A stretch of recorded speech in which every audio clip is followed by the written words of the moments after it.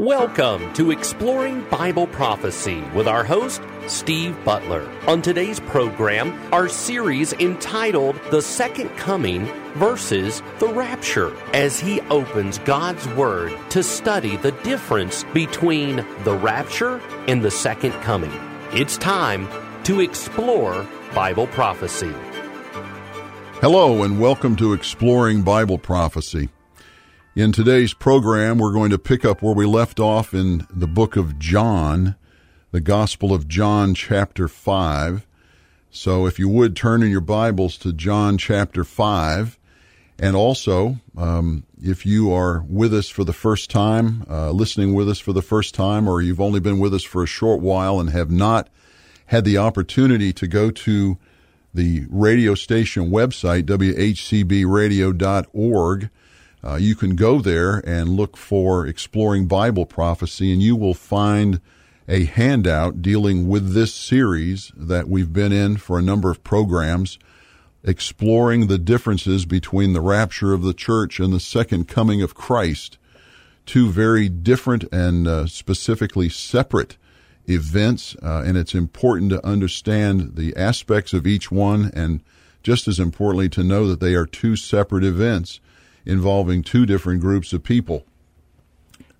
So we are in point number 5 on that chart that you can get from the radio station, and it's about Jesus appearing to church-age believers only. And we have been unpacking the aspects of the rapture and the second coming after going over the general nature of both of those events in points 1, 2, and 3. Then in 4, getting into the specifics. And this is the second point to be made here about the rapture, in this case, for our program today, dealing with the fact that only the people involved in the events see Jesus. Now, it's about the rapture in this particular point, but I am using some background information from the New Testament about some type and shadow of what we would experience in the rapture was actually involved with the people who lived at the time of Christ's resurrection.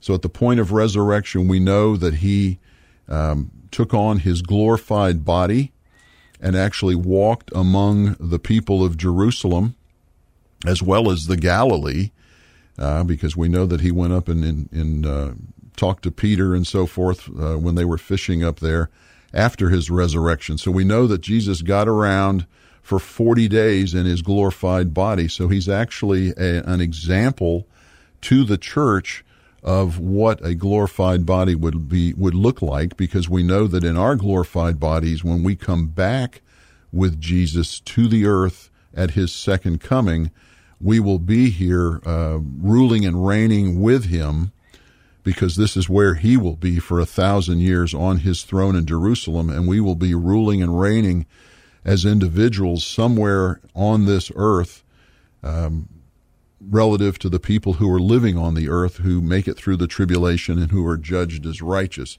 They'll be living on the earth in their earthly bodies, what I call their Adamic bodies. In other words, you cut them, they bleed. Whereas we will be here in our glorified bodies, which we have, as Jesus said, flesh and bone, but there's nothing says that we have any blood, because we're in a glorified body.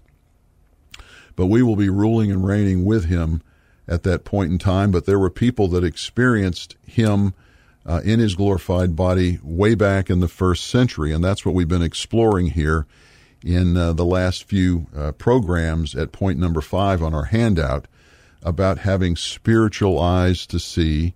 If you are a believer and you, as an unbeliever, you would not have those spiritual eyes, so you would not see things that God wants to reveal to you. And we've been in 2 Corinthians 5 making the point about how we don't see Jesus in the flesh anymore, but if from a spiritual perspective. Then in John 14, how the Holy Spirit indwells us and controls us and allows us to see these things that the unbelieving world can't see. And then in Matthew 13, the point is emphasized by Jesus to the apostles that the unbeliever has eyes to see but can't see, because they have the eyes to see the physical world, but they can't see the spiritual things of God because they don't have the Holy Spirit. And we also emphasize that he said that those who have will have more and will have it in abundance. And of course, that's not talking about earthly possessions. It's talking about spiritual knowledge, being a part of the body of Christ and growing in the body of Christ, maturing as a Christian.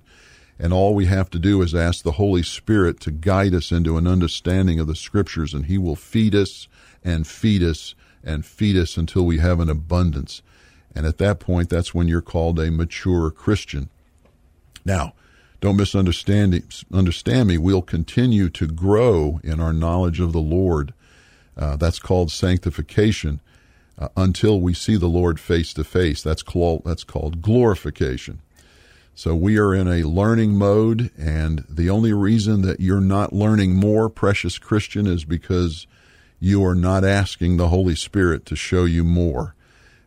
You can be, I should say, what the Bible calls a stumbling block to the Holy Spirit, because the Holy Spirit wants us to have an understanding of all things, John 16 tells us. But we can be a hindrance to the leading of the Holy Spirit, who wants to work in us and through us, to give us the hands and the feet and the mouth of Christ, if you will. So, being about the work on the earth, what you do, how much you do, and so forth, has to do with whether or not you are open to the leading of the Holy Spirit. So I pray that you would consider that, and as we go through this, that you would be manifested. This would be manifested to you in a way that you would be excited about growing in your knowledge of the Word, excited about exploring God's Scriptures so that you can grow. And as you grow, that pleases God. And why are we on the earth? To please God, according to the Scriptures. So let's continue on in John chapter 11, and we're talking about Jesus interacting with Mary and Martha about their sick brother Lazarus. And of course, Jesus is using this as an example to show the value of faith in him. If you see him as the Son of God, which Mary and Martha do, we see that in chapter 11, verse 4, that he will show them glorious things that the world can't understand, and that will be the rising from the dead of Lazarus. So we found out in the early parts of chapter 11 that Jesus knew that Lazarus was sick. Of course he knew, because he's God, but he's been informed of that by the relatives, and he is purposely delaying. Verse 6 says he stayed 2 days longer in the place where he was, and he did that purposely because he wanted Lazarus to die. And the point in letting him die was that he was going to show his glory to those around him, but particularly to those who believed that he was the Son of God, and that he had, as the Son of God, life in him, and that he was the giver of life. So let's move on down here and interact with Martha. And we made the point in the last program here that even though Martha had faith in Jesus, she recognized Jesus as the Son of God, she still was exposed to the presence and the power of Satan, who was hating everything that was going on here because it had to do with the Son of God, his mortal enemy since the curse on him back in Genesis 3:15. That he was trying to play with Martha's mind into thinking that, hey, Jesus, if you had been here sooner, my brother would have lived. Yet she says, starting in verse 21, Martha then said to Jesus, Lord, if you'd been here, my brother would not have died. Even now I know that whatever you ask of God, God will give you. And Jesus said to her, verse 23, your brother will rise again. Martha said to him, I know that he will rise again in the resurrection on the last day. And then Jesus says to her, I am the resurrection and the life. He who believes in me will live, even if he dies. Verse 26, and everyone who lives and believes in me will never die. Do you believe this? She said to him, "Yes, Lord, I have believed that you are the Christ, the Son of God, even he who comes into the world." And when she had said this, she went away and called Mary her sister, saying secretly, "The teacher is here and is calling for you." So they go to him. I wanted to make a point here in verses 25 and 26. I don't know if you caught that as you were reading it or I was speaking it to you. Listen to what he says in 25. "I am the resurrection and the life. He who believes in me will live even if he dies." So what he's saying here in 25 is that if you believe in me and then you physically die, you will be resurrected again to eternal life. And that, of course, we're talking about the rapture. If you die during the church age or at the end of the tribulation, when the Old Testament saints who had faith before Christ, when they're raised to eternal life, or the tribulation saints, those who came to faith in Christ during the tribulation and died for their faith, they would be resurrected again from the dead to eternal life.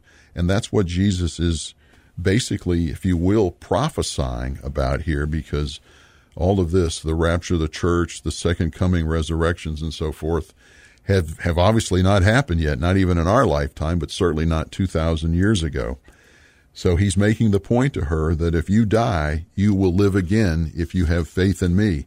And then look at 26.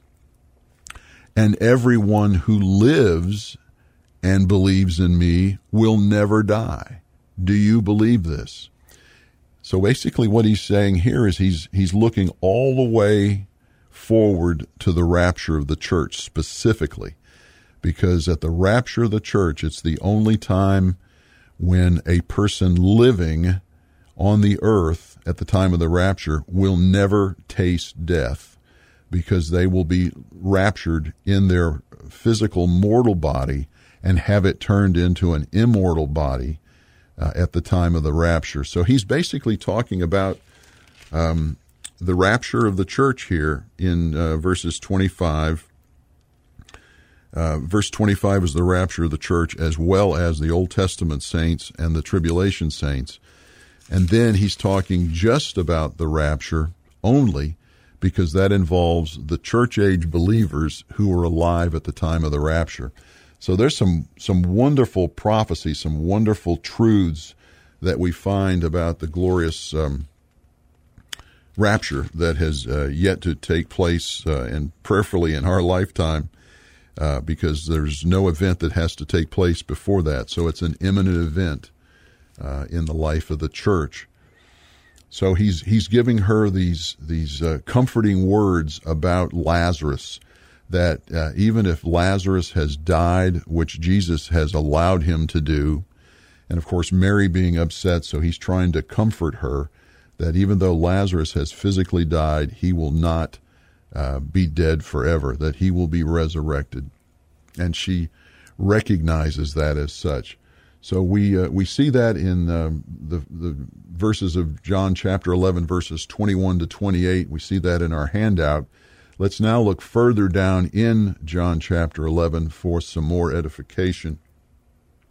It says in John 11, verse 40, Jesus said to her, "Did I not say to you that if you believe, you will see the glory of God?"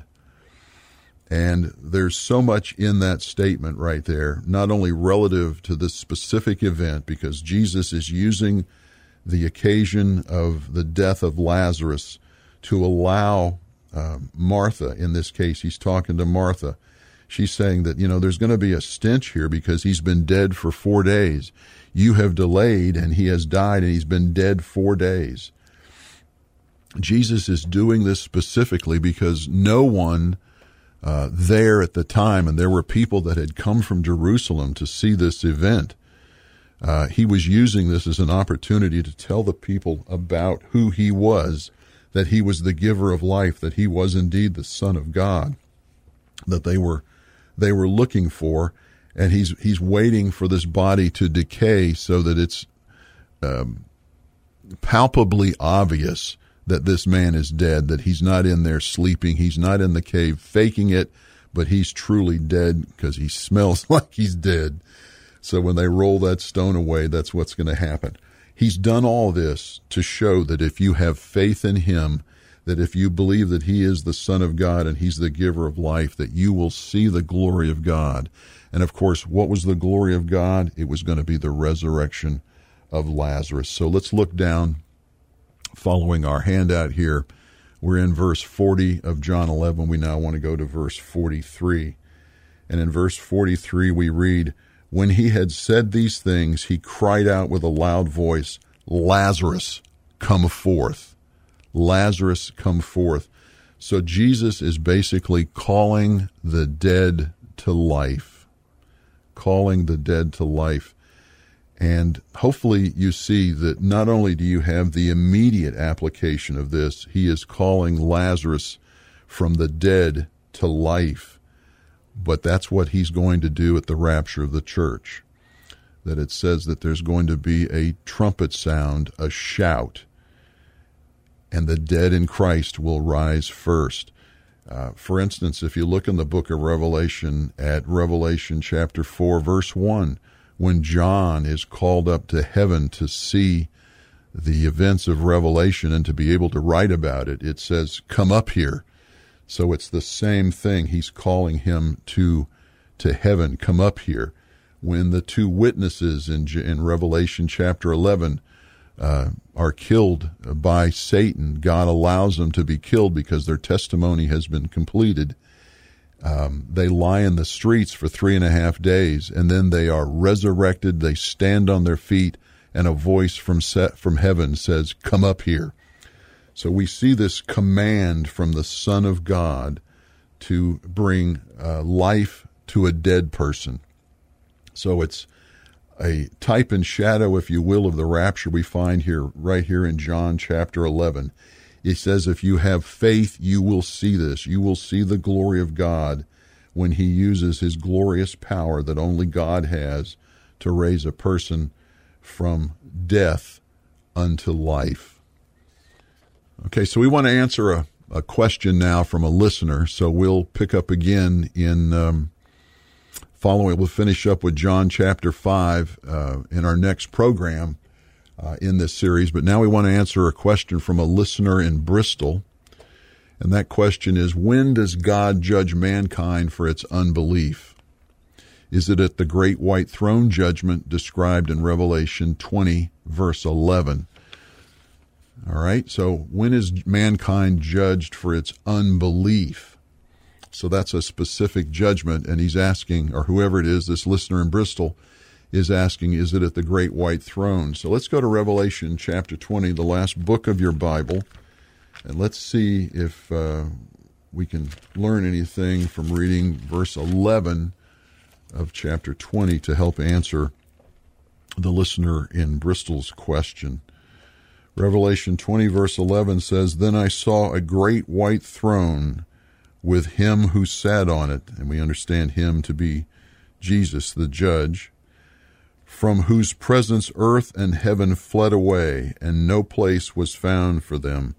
And just for context, let's go ahead and finish this out. "And I saw the dead, the great and the small," verse 12, "standing before the throne, and books were opened, and another book was opened, which is the book of life. And the dead were judged from the things which were written in the books, according to their deeds. And the sea gave up the dead which were in it, and death and Hades gave up the dead which were in them. And they were judged, every one of them, according to their deeds. Then death and Hades were thrown into the lake of fire. This is the second death, the lake of fire.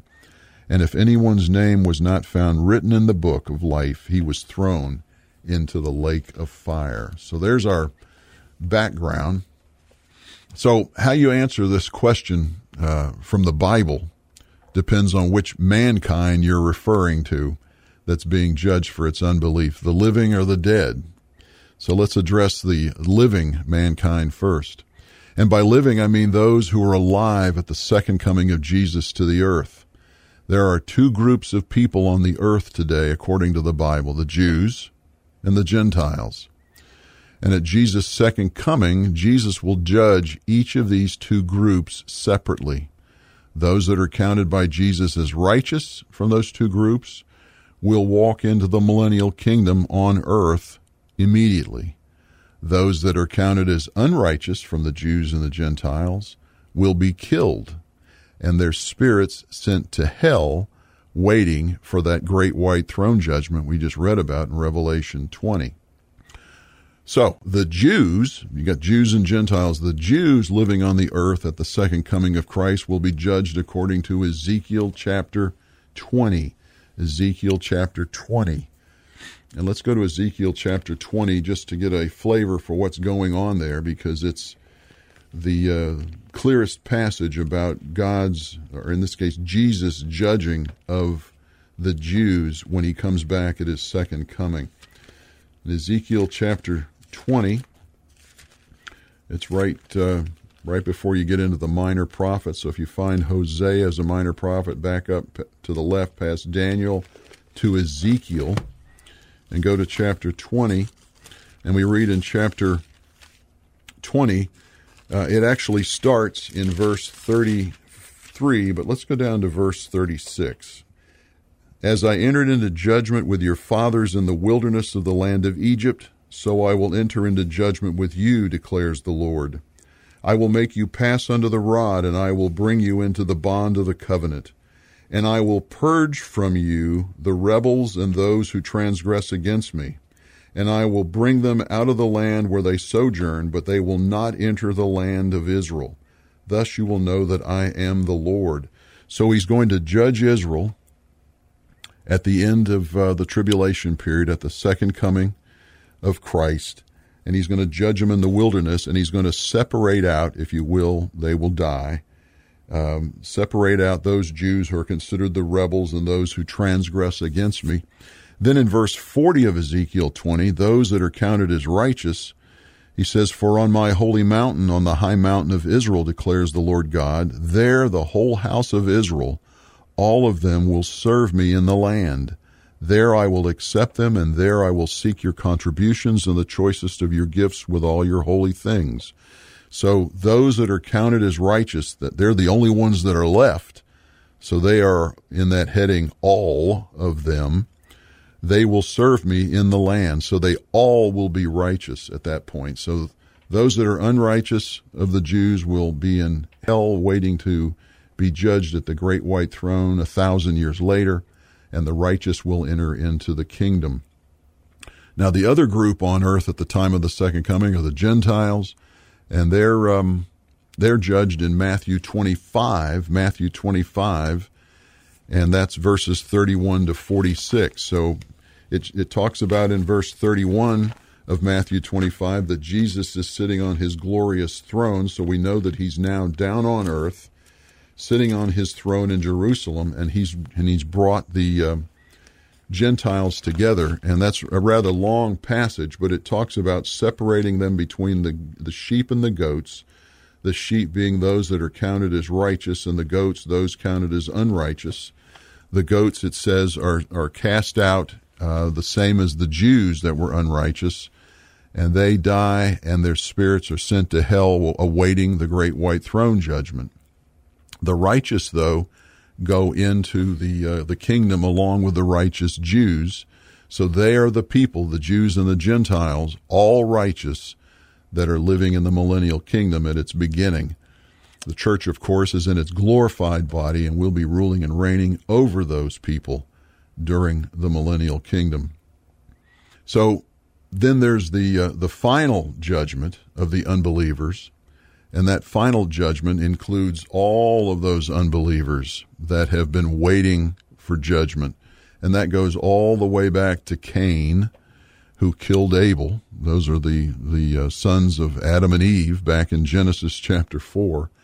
And going forward, and all of those till the end of the millennial kingdom. So basically the 6,000 years from the Garden of Eden until the end of the millennial kingdom, or to the second coming, and then the millennial kingdom, so 7,000 years of time, all of the unbelievers that ever lived will be resurrected, as it says in Revelation chapter 20, and those will find that their name is not in the book of life, and therefore they will stand before the throne of God and will be judged for their unbelief.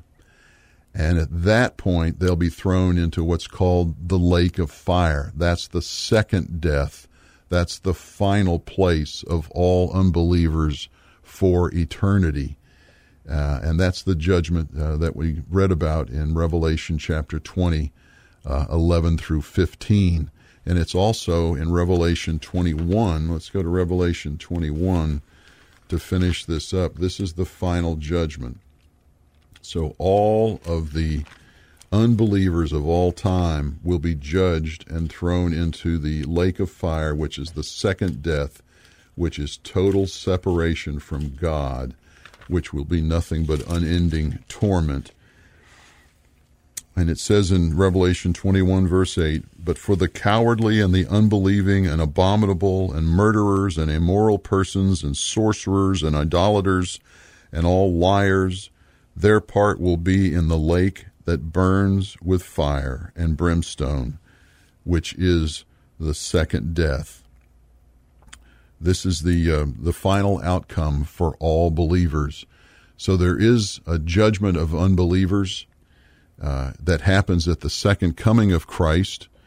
To help answer the listener from Bristol, they're judged for their unbelief. They're judged, but they are sent to hell, which is a place where people go in unbelief, waiting for the resurrection. Yes, they are resurrected just like the church, but they're resurrected to judgment, and they are taken from that great white throne and then thrown into the lake of fire along with Satan, the Antichrist, and the false prophet, and they will be in torment forever.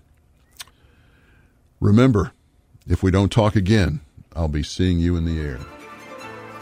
Thank you for joining us on today's Exploring Bible Prophecy. Exploring Bible Prophecy is a production of WHCB. Learn more at WHCBradio.org.